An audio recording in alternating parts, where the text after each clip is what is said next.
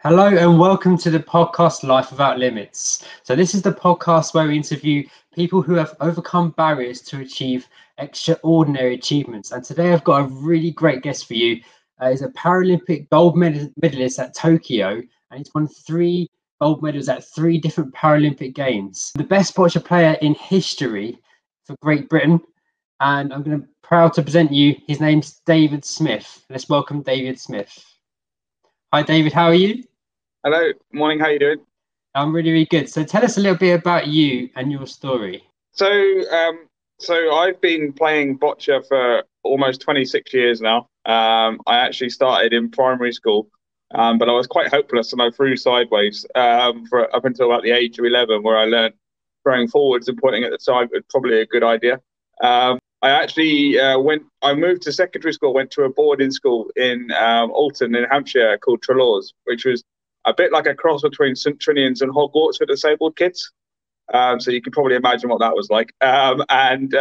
We basically did all sorts of things, not just sport, but it was an extremely competitive, challenging environment. The sky was the limit, pretty much, and we were just encouraged to explore all options. Boccia was just one of many things that we did there, and in that environment where people understood disability sport, and there were some pretty good players in the years above me and below me. I just had that competitive edge, really. With competition structure as it was back then, Trelaws used to rock up to tournaments and different things, and we'd rock up in our big coach and and pretty much dominate every tournament we went to. We would just amass shed loads of medals. That sort of winning habit in whatever we did sort of rubbed off on me. And when I was 14, I became the youngest ever British champion in boccia. And that kind of was my basis for head boy. And funny how politics works at school. After that, I became a world champion at the age of 18, while still at Trelaws, actually. And then qualifying for the Paralympics in Beijing. Just sort of went out there and coming back with a team gold, which kind of set my career up, really. That was the same year that I was going to Swansea University to study aerospace engineering. So Freshers Week was pretty good fun. And that was pretty much that sort of set my path then, really. And once I moved to Swansea, it became about managing, dealing with adulthood as a young disabled male, sort of figuring out how to live independently. And I just ticked off a few things along the way. I learned to drive, with London 2012 around the corner, I had to sort of defer my degree a little bit and sort of prioritize my time. London came around and managed to pick up a silver and a bronze, get my first individual silver medal, as well as the team bronze, which was fantastic. And it was so nice to be able to play in front of home crowd and people that understood boccia, but also my parents and family who had never seen me play internationally before. So that was awesome. And then moving into the Rio cycle, I managed to get my degree done, and then stayed at Swansea, became a full-time boccia player. Managed to. My goal was to turn the silver to a gold for the individuals. So, and in Rio, I was lucky and I managed to just about get over the line. And that sort of set me up then. And then Tokyo was the culmination of sort of the ambition of to be the best, the most successful British boccia player, but also to be the first BC1 to defend the Paralympic title. Those were like the 2 targets, although obviously I wasn't really thinking about it when I was playing. I managed to do that, and it was amazing. And I've been very very fortunate. David Smith, individual BC1 gold for Great Britain. He wins this match against Chu Wei-Lin 4-2 in Tokyo. Double Paralympic champion. Emotion just pouring out here. Cheers all round for David Smith. He is now a double Paralympic champion. He's won gold in the individual BC1 competition here at the Ariake Gymnastics Centre. Yeah, I remember watching your final on the TV, and I don't know how, like, you could just throw the ball and get it directly next to the white ball. Do you ever throw the ball and think it was an absolute fluke, but you said, "Oh, I meant to do that"? Yeah, all the time. Yeah, that's part of the game. Sometimes you aim for a target and you get an outcome that you're not quite expecting, or but equally you miss as well, and sometimes you don't know why it missed, and it could be a dodgy bounce or a roll. It's part of the sport. Balls like anything else. It doesn't always. It's not an exact science. Particularly with our wrists, and particularly with how I throw, sometimes you get a slightly dodgy bounce either way. But usually under pressure, I tend to pull out the shots when I need to, so that kind of helps. For those that don't know you, so what is your disability? How does it affect you? So I've got cerebral palsy, and so it affects all four limbs with me. I have my form of cerebral palsy is I'm quite tight, so my muscles don't extend full range. So like my arms, I got decent control, but my arms and shoulders and legs are just quite tight. So I am a little bit bent. I was doing a talk with some school kids the other day about boccia, and I was sort of explaining why it's important to stretch. And I kind of said to them, basically, the reason why I do my stretch is because I need all the range of movement I can get. And if I don't stretch, I'm like Gollum that hasn't got his ring. So that was kind of got a laugh, but it's pretty true. My disability is all about trying to maximize what I've got, and if I don't look after myself, then things I regress. But equally, I've found that I've made some quite considerable gains in adulthood, so it's been good. The sport has helped me unlock quite a lot of ability within myself. So yeah.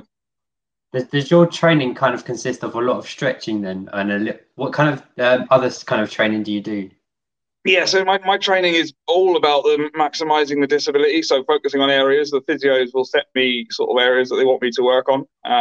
Either be core strength or shoulder range, or so there'll be a specific target that they'll want me to try and focus on during my conditioning, and then my stretches, my gym work, will be focused around a particular either muscle group or so it's very bespoke, and it's very personal to me, which is probably how it should be. They work closely with my strength and conditioning team and my coach and myself, obviously, to try and figure out where are the gains, where can we make some gains, where can we, what are the areas that you need to focus on.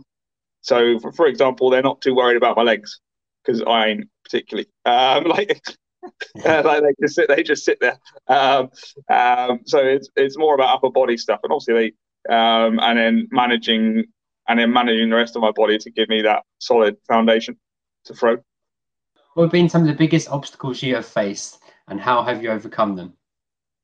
So I've been relatively lucky in that I've actually had from Trelaws, I sort of came out really confident. So I hit kind of adulthood with the attitude of I can pretty much do anything I want. And then sort of there's always loopholes and stuff, and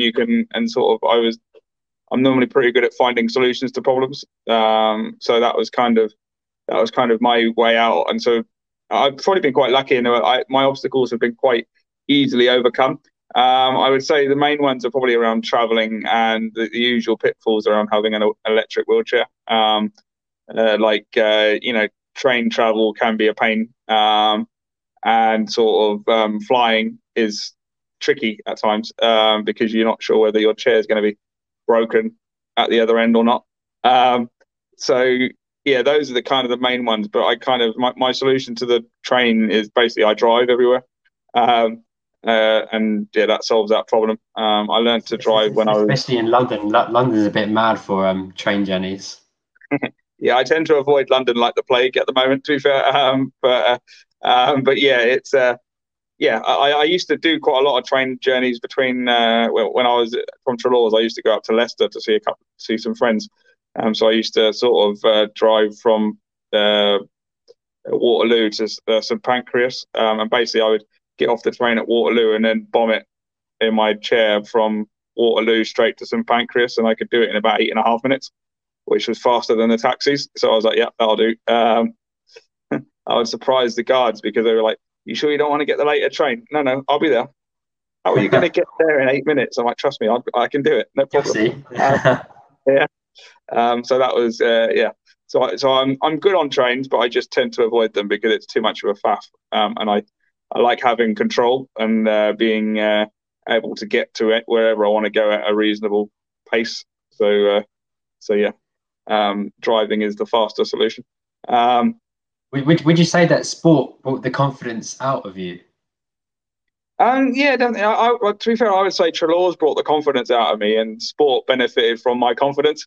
So boccia, for example, just I came into the sport quite confident anyway, and then that meant that I started winning at a quite early age, and then the winning became a habit, and then I got relatively addicted to it, and then as I got better at the sport, the enjoyment and the excitement that the sport has to offer sort of came out, and I got more addicted to it. So yeah, I would say we kind of fell into each other's laps. We kind of it's just how it happened. If you'd have said to me at the age of 17, 18, are you going to be a boccia player for the rest of your life? I'd have probably said no. But yeah, here we are. 16 years later, and yeah, loving life and smashing it.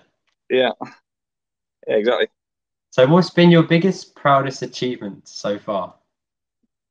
I think probably there's a couple. There's probably three that I can think of. So the first one is probably picking up my MBE and being able to take my parents to Buckingham Palace. I've been into the palace a few times for different things, but obviously it's this time it was special because I was able to take them in as well. And being from a sort of working class family, it's quite a step up in the world, and it was something that they'd probably never dream of doing themselves. So it was quite nice to be able to show, to give them that, and then to be able to, I received my MBE from Prince William, and yeah, it was just a really special day. Amazing.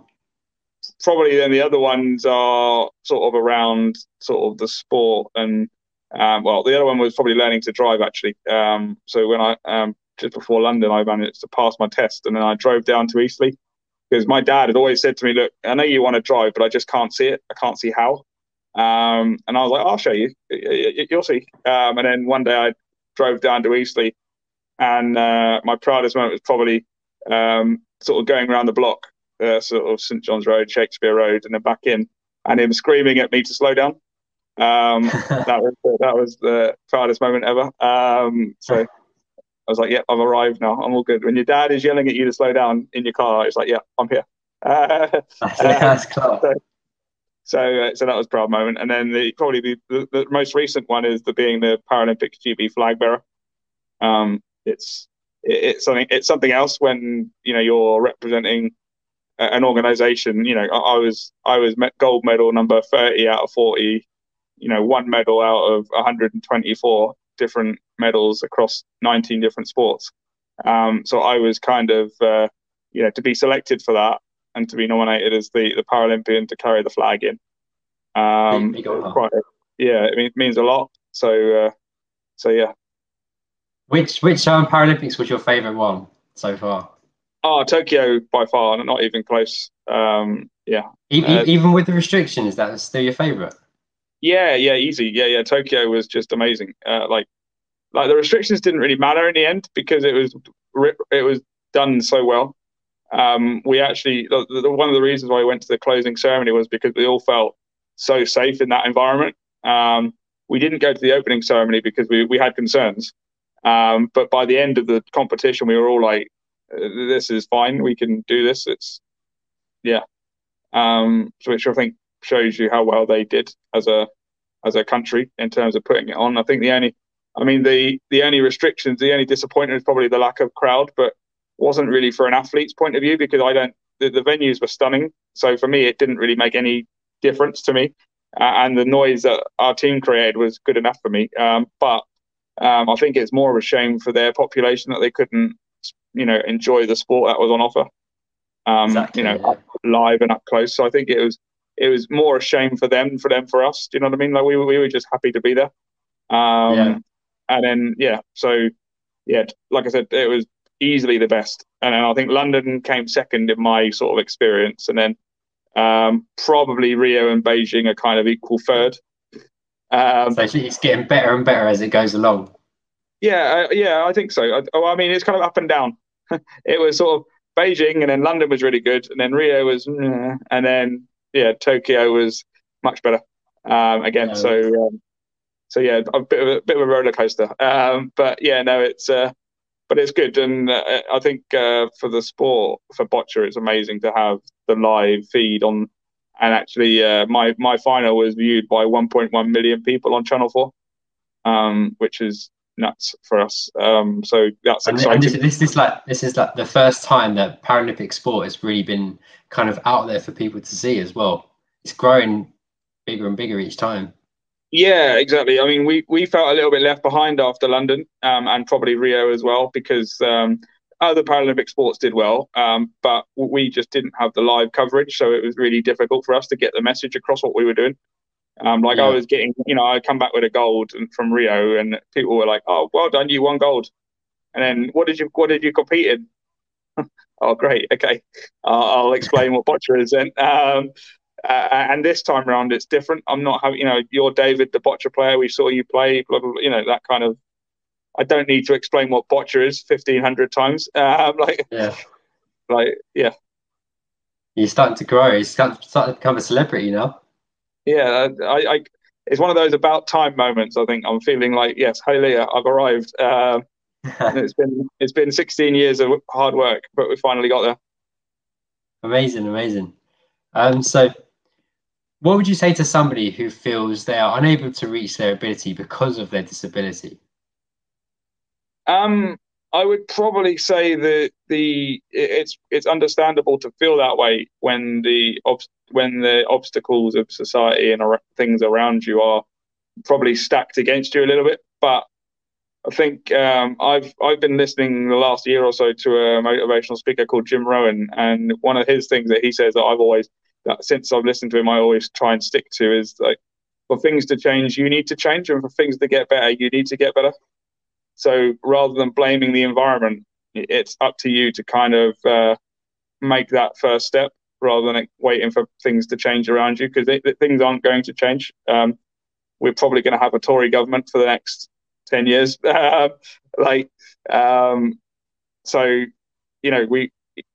Things aren't going to change themselves. We need, as disabled people, we need to inspire others to make positive changes. And for ourselves, we need to, a bit like me in terms of, I'm the one that comes up with solutions to problems, and I get on with things and just do it. And for anybody in that situation who doesn't feel like they're able to reach their true ability, it's probably, you need to switch that around and go, well, actually, what do I need to change then to do that? And then just give it a go. Yeah, and that's the thing. I think independence, and then once you start in looking after yourself and you know what you want, you can then help others help you, and then that's where the collaboration comes in. It's very difficult for people to help you if you don't actually know what you need help with. Going out there and proving people wrong as well. When people say you can't do that, go out there. I'll show you I can. Yeah. Well, I've been doing that for my life, so that's kind of me. I like proving people wrong with a smug grin on my face, and then. So what's next for you? What's your plans for the future? So I'm actually working now as a lifestyle coach, as well as a boccia player. So my plan for the future is to build my little team around me and to help improve and inspire people to change their own lives. I was sort of, after the closing ceremony of Tokyo, obviously Paralympics GB mentioned this thing about the Wheel of 15. which is an organisation basically where it's a collection of charities focusing on the disabled population of the world. So 15% of the world's population are considered disabled, which is a huge number of people, and most of them have been disadvantaged disproportionately since the pandemic. So they're trying to set up this organisation to inspire people through sport, to unlock their potential. And yeah, so that's kind of I'm looking to do my little bit to help assist that. So that's kind of my future. Yeah, and then obviously for Paris, it's obviously continue playing with boccia and working with the team to see if we can pick up a team medal as well as my individual success. So that would be awesome. Yeah. Try and get you to be the most decorated Paralympian. I'm going to be here for a while because unfortunately, boccia, I've only got 2 events. So to catch up with someone like Sarah Story, I'll probably be having to compete until I'm about 200 years old to keep up. So I got to be a realist. That's not going to happen. But it's not necessarily about medals or sort of records. It's more about I'm now looking to enjoy myself within the sport. I don't feel like I need to prove myself anymore. I've done that multiple times, but it's now about in finding what I can achieve. I don't believe I'm at my best yet. I think I've got a bit more to go. So it's exciting to try and unlock that and hopefully bring a few people with me as well. Definitely. So if people want to connect with you, how can they find you? And if in that with your life coaching, and if they want advice or to chat to you, how can they find you? So I'm pretty much on most of the social media stuff. So Facebook, Twitter. If you on Instagram, I'm Smithy2389. And you can find me and just connect with me, either comment or send me a message. You can also find me on YouTube as well. So I've done a couple of YouTube videos called Smithy's Lifestyle. So again, sort of talking about my experiences and just getting there. I'm not very good at editing on video stuff, so it's not the greatest, but I can talk. So that's probably what I do best.